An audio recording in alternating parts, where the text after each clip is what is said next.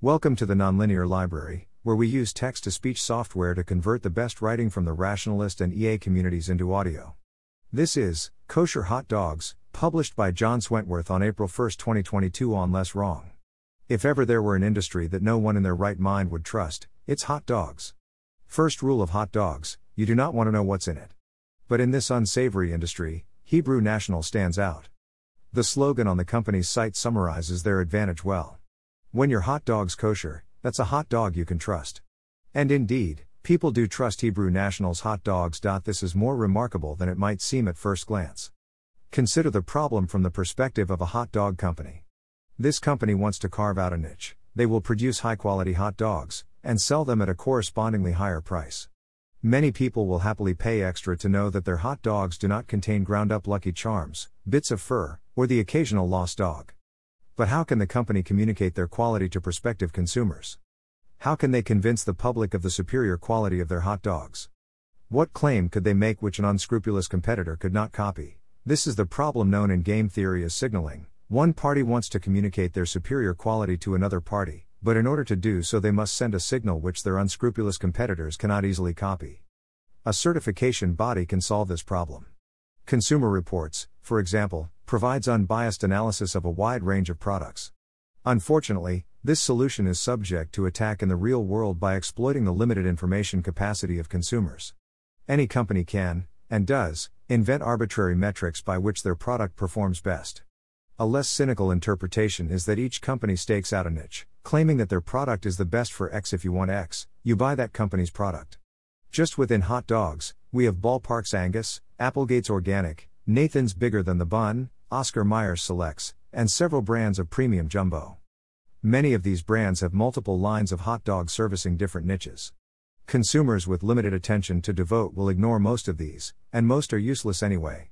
Thus the true signals of quality are drowned out by the noise of their competitors. If a company is to charge extra for a truly superior product, then they need a more dramatic way to signal quality. Hebrew National does this by invoking kosher rules. Implicitly, the entire weight of the Jewish religion backs the quality of their product.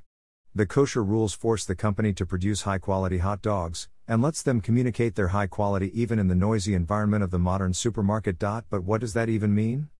I don't actually know the kosher rules. I remember a few bits and pieces: no hooved animals, separate meat and dairy, something about which cuts of meat are acceptable, but I don't know most of it. Yet I'm willing to accept kosher standards as an assertion of quality, at least in the unpalatable hot dog industry. I do know that kosher rules are generally intended to ensure food quality. They are a 3,000-year-old FDA regulatory equivalent.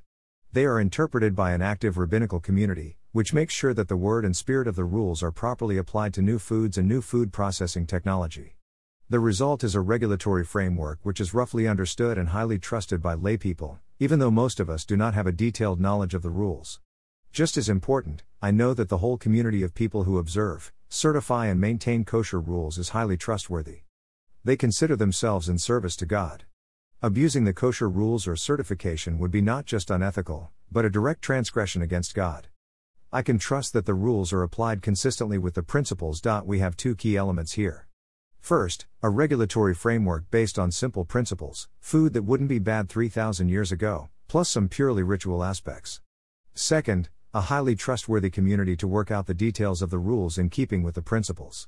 The result is a certification which laypeople interpret as high quality, even in a market cluttered with questionable claims of quality. The utility of kosher rules as a regulatory body suggests that these properties could be useful for regulation more generally.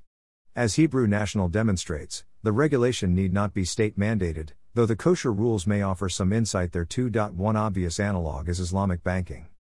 The most notable rules of Islamic banks are that they cannot charge interest and they cannot gamble.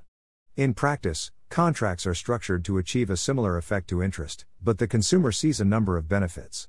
Foreclosure is rare, and risk in general is kept low. Many risky investments are considered gambling, and are forbidden. An Islamic mutual fund could see enormous success in the Western world, offering a bank-like investment with positive return and a religious guarantee of low risk. Such a fund would certainly not have invested at all in subprime loans. Thanks for listening.